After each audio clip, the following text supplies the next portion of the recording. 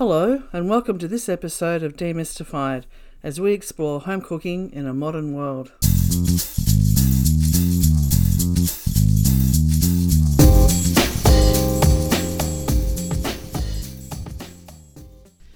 Hello, I'm Linda, and I'm here with my friend Paul. Hey, Paul. Is it recording? I think it is. It has taken a while. I've been sitting here for 10 minutes while someone's talking into a microphone with nothing happening. And then swearing at the microphone. This is true. How are you? I'm alright. You? Well, I'm very excited. I've just finished a phone call with our print-on-demand lady, and finally, after all these attempts, I know, but it looks like we're actually just about there. Been saying that for a while. I know we have, but I'm even more present. Who knew there were so many things to think about in the final parts of the book cover?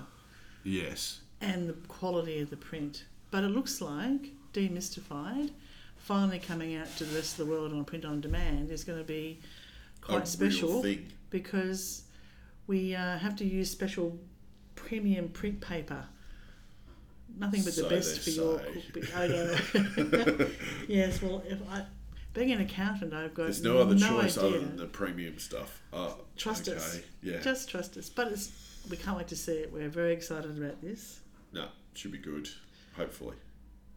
Well, it will Fingers mean crossed. that at last, the people that we get contacting us about shipping it to the US and shipping it to the UK can now have it printed in their countries and shipped locally. How is that going to be? Amazing. Amazing. I know. Modern technology. Be even better if some of the wholesalers decide to do free shipping. We never knew about that either, did we? No. Or their price that they charge. But that's all right. Everyone's making money out of it. Not us. Except us. But it's never been a money-making venture, Linda. No, we're doing this We for just love. admit that. We just have to accept that. Yep. So how have you been cooking this week? Not much this week. A lot of cooking over the past sort of fortnight. So I was away, as you know. So a lot of cooking over the last fortnight. But for cooking with steam, not a great deal at the minute. But we're gonna. Now I'm sort of back in town for a short little while because we now have our bubble. Yes, we do have a bubble.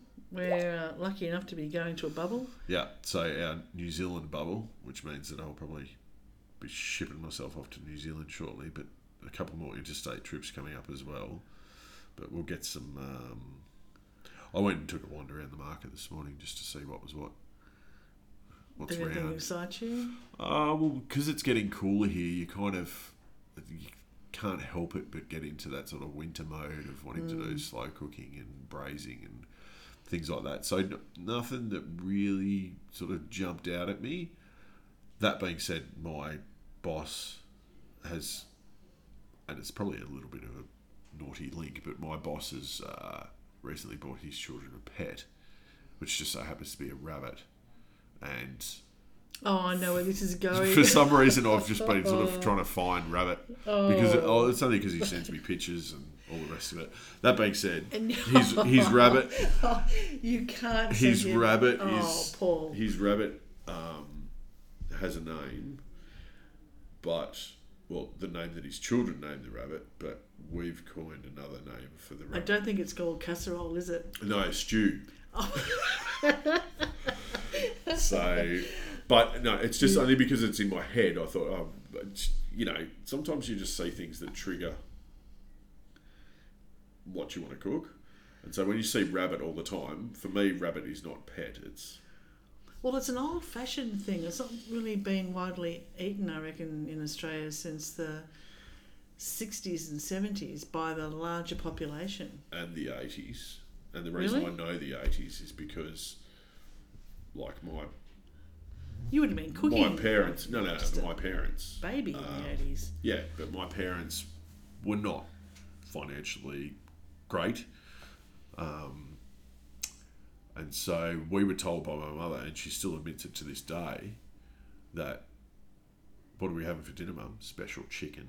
Oh, it was special chicken. Special chicken. So we actually had a lot of rabbit when we were kids. Oh, okay. Special chicken. Special chicken. Did you guys like it? Can't remember. I remember a couple of times. I have a memory of it. How good it was, I couldn't tell you, but we certainly consumed quite a bit. Oh, I can remember. Because chicken was expensive. Yeah, my dad loved it and would go but that was rabbiting. That was when chicken was good. It wasn't these battery hens. Oh, yeah. Like when chicken actually had flavour. Well, my recollection as childhood of rabbit was largely overcooked. And my dad was a fantastic cook. Yeah. But it was largely overcooked. Do you know what we might do? I might get some rabbit and we might do a tutorial on rabbit, because a saddle of rabbit is really, really quite nice. Okay, because my two beautiful friends, Greg and George, love rabbit, and they do cook it. Yeah. And we were talking about rabbit the other day, and Greg loves it. Yeah, I do like it. It's got to be mixed with it needs some. I think it needs some punchy flavours with it, like some big flavours. I like onions or like rosemary. Yeah. Something with a bit of punch to it. I think works well with rabbit. My dad used to make it with a mustard sauce. Yeah, mustard, which was really nice. That's very French, actually. The French do that a lot. Yeah, and it's really good through pasta. It makes a beautiful pasta. Well, there you go. Now we've got a whole idea. No, we've already done a rabbit pasta, I'm pretty sure. Oh. But anyway, I should know that. We can do a... Oops. We could do a tutorial on how to break a rabbit down, because they're quite good. They're pretty versatile. Like that whole middle saddle part is just right for doing some gentle sort of steam cooking and then searing as a dinner party dish. Like that's a real, and the legs are really good for braising. It's not, none of a rabbit is a quick cook, except for the fillets. If you take the fillets out, they kind of, a little bit smaller than a lamb fillet. You take the fillets out, they're pretty quick cooking. But yeah, I'm kind of leaning towards maybe sort of rabbit curry type situation. Okay. Might be good. Maybe a Thai style rather than an Indian style. Well, last time we were talking, I did mention I was making a red curry Thai, and you were. Oh, you did. See, there you go. I made mine subconsciously. But did you make the paste from scratch? No, we had that discussion in the last podcast. Oh, no, you didn't. That's right. Yeah. But I used a little tin called Maisery, which I like. Yeah. Yeah. But there you go. That's what. Okay. Next week. Because rabbit would be like duck in a red Thai curry, wouldn't it? That sort of lovely. Wouldn't have thought so. No. No? Okay then. What do I know? Obviously, that's why I'm the accountant and you're the cook. But that's what we'll do. That's what I'm going to do. Okay. I'm motivated now. I'm going to do that next week. We're going to get some rabbits. And we'll do a rabbit tutorial. People may want to use it. People may not. But I kind of think, why not? Why not? And I did start making afterwards when I don't cook rabbit. But I do use my dad's sort of mustard sauce recipe for chicken sometimes, or for veal. Yeah. Just a bit lighter. Yeah. Yeah. No, So you can use it for other. No, I'm onto it. Okay. Rabbits, and I know they've got them at the market. So it's a whole 150 metres across the road that I have to trudge over to pick up. Well, the bottle shop is closer. Someone measured out the steps. 28 steps to the bottle shop. I went to the market today too because my brother has a bountiful supply of lemons, and I went over and bought some jars, and I'm going to make everybody some preserved lemon from all of these excess. And it's always a good thing. It's always you actually go through quite a lot of it. It's one of those things, if you have it in your fridge. Yeah. And you're making a lot of dishes, it comes in really good in pasta, handy. Good with the braise, good with fish. It's great with fish. Yeah. So I tend to go put it through a butter, a whipped butter, and put that on toasted bread. Oh, yum. And the other thing I bought was 10 kilos of green olives. Yeah, that's a commitment. Yep. Enjoy that.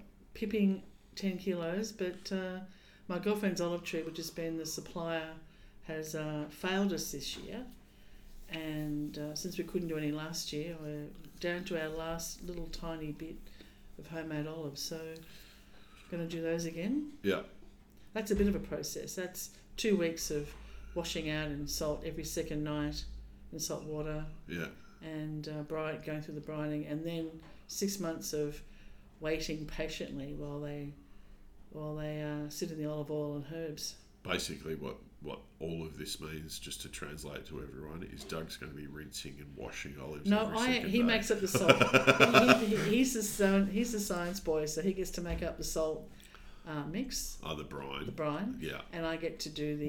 What's your percentage? I think it's 10-1, but I could be wrong. I think we went through I see. That's why. So it's a 1% brine solution. You're looking at me like I should know what I'm talking about. Well, you are the numbers you are lady. Surprised. Yeah, but so it's a 1% brine solution. I think so. No, it's more than that. Okay. I think it's definitely about 10%. 10% brine solution. 10% brine, because it was a fair bit of salt we went through last year, 2 years ago when we did them. Yeah. And that was only half that quantity, but I am. So if you have a litre of water, how many grams of salt are you putting in it? Oh, Paul, don't. No, I'm gonna. Sorry, everybody. I don't. That would be 100 grams. Thank you, Paul. Yeah. 10%. Oh yeah, that's right. Oh my god! I was reaching for my calculator. I'm sitting in Linda's office now, looking at this big glossy gold sign that says CPA, I know. Certified Practicing Accountant. I almost should lay it down in shame. I did pass the accountancy test, just so we know. You did. I did. I should do it myself and see whether I pass it. So that's so not much steam cooking for me at the moment, but I did make the sticky date pudding for my friends who love it, and they love it. Oh, that's true. Yeah. Yeah, and that went really well. Actually, I've just had another idea. Have you got any green olives left from last? Oh, just harvest? a few. Yeah, just a few. Put them aside. Do that with our rabbit. Nice. There we go. Change tack now. Ooh. Well, we're going to do a few. Yeah, I'll do a couple of rabbits. Another thing I saw you do that I thought was really amazing, and I think I'd wait till now to ask you to do it for Cooking with Steve, was that you and Joel went for a walk to the market very early one Friday morning. Oh, yeah. And you broke down the whole of a side of... No, it was a whole lamb. Yeah. A whole lamb. And that looked amazing. When I came in, it was towards the end of what you were doing, but it did look amazing. And that looked like bit out something... of practice, to be fair, but he got what he wanted out of it. So, but once you very know, economical, very economical way, very economical, and maybe sharing, some food around with your family. Yeah, and I still believe, I did the same thing a few weeks ago, which is why Joel got then motivated for me to do it again. Yes, listeners, you know where this is going, don't you? But the thing is that a leg of lamb off a whole lamb, or even a leg of lamb from a proper butcher at the market has got nothing to do with a leg of lamb from a large supermarket chain, right? They are two different things. The flavour is different, the texture is different, you can't match it. And I also believe, and maybe it's sort of psychosomatic type situation, but I also believe that a leg of lamb off a whole beast that you have butchered yourself tastes even that little bit better still. Oh yeah, yes. One of Linda's staff in the background is getting a bit aggro with the client on the phone, and if you can hear him in the background, he's just loud. And he's just an excitable guy, and he's just being told to quieten it down. No, he's upset. No, he's not. He's on the rampage. another tax-related outage. Yes, because that's what everyone gets upset about, Linda. Their tax problems. Anyway, so yeah, that's what we'll do. We'll do the rabbit with your remaining green olives and something. And we'll do a bit of a tutorial on how to break down a rabbit. Because it's not hard, actually. It's not hard. We'll do a stuffed green olive rabbit saddle, which we'll steam and then sear. Oh, that's wow. What we're okay, I will save some olives for that little baby. Won't that need sounds a lot, good. But no, just a few. And for those who don't with some preserved lemon. Oh, I haven't got any yet. That's all right. I've got some. Oh, have you? Yeah. You've got some left. I've always got some. With people who don't like olives then, I know there's a few people who I know don't like olives. I know there's only a few. But what's a good substitute for a dish with that if you... Like, as an example, my chicken tagine that I have with a kind of a spice mix, and I normally throw in a lot of onion, chopped onion, and then olives and raisins, nice big plump raisins. Yeah. If you don't like olives, what would be a good substitute for that kind of savoury kind of... Well, quite often with olives, because of the brining process, you're getting salinity out of it. Yeah, so more acidic than savoury. Okay. True? Yes. Yeah. So you'd want something that maybe gives you those salty sort of bursts, if you like. So capers, caper berries, anything like that would be potentially useful. But if people who don't like olives will generally steer away from capers as well. Yeah. So that's a difficult one. Yeah. Like there's nothing that's one of those ingredients. It's very hard to see. If I was looking for that sort of salty little burst in an olive in a tagine, and I knew that people didn't like olives, I'd actually just go straight for preserved lemon. Okay. Yeah. I mean, it's not the replacement for olives. Olives is one of those things that it's very difficult to... There's nothing like it.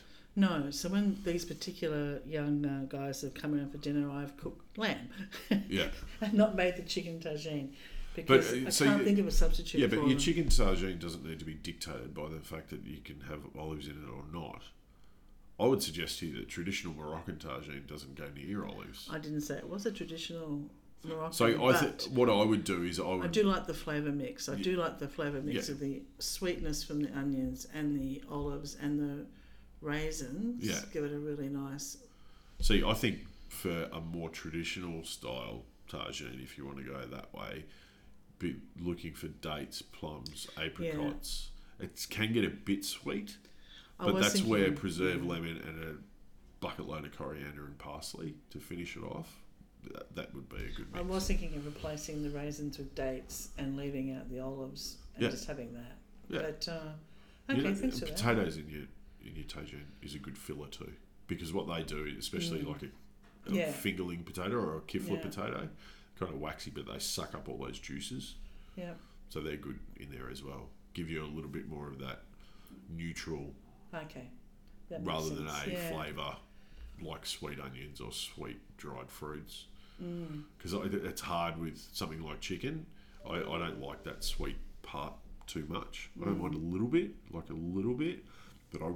it's a personal thing. I just really don't enjoy it. It's funny. It's weird. I don't know. Okay. But it is hard, so that's why I make other things, because I can't make it substitute. Yeah. But that's interesting. But a recipe shouldn't be decided by one ingredient. Yes, it should, Paul. No, it shouldn't, Linda. You can branch out. This is the whole thing about cooking. You can branch out and try different things. Yes, but how long have you known me? And often it's these sort of dishes I go to when I'm coming home from work or I've been out. And it's pretty easy. Like, they're easy. Like, it's like you get a good result. It's really easy to prep. Yeah. It's really easy to throw everything in. And it cooks itself. Yeah. And you've got time to do the other veggies, set the table, do all that. Yeah. And it's kind of simple enough that it's also impressive in that it's tasty without being over the top and fussy. So so the only fussy part of it is... Yeah, if you like olives. But these two lovely guys do not like olives. And so I bought them a tagine. They were brought up wrong. I bought them a tagine and for their housewarming present. I know one of their parents. I know who you're talking about. And they were brought up wrong. I gave them a tagine for their housewarming present. Hello, Shane. And and I gave them the recipe and the sort of look of, oh, do you have another recipe? Sure. Yeah. Sure. But you don't need olives to make a good tagine. No, you don't. But it was just the one that I liked. So, well, thank you for that. And we will be letting everybody know via newsletter and via... We might social media. That's our favourite thing. Yeah. And however we can. However we can. Demystify. We'll take over the internets. Yeah, no, we won't. We don't even know how to turn ours on sometimes. So thank you for coming in to do this with me. And Rabbit next week. So happy cooking, everybody. Take care. See ya. Bye. Thanks for listening to this podcast as we explore home cooking in a modern world. We'd love you to subscribe, and for more information, please go to our website, cookingwithsteam.com.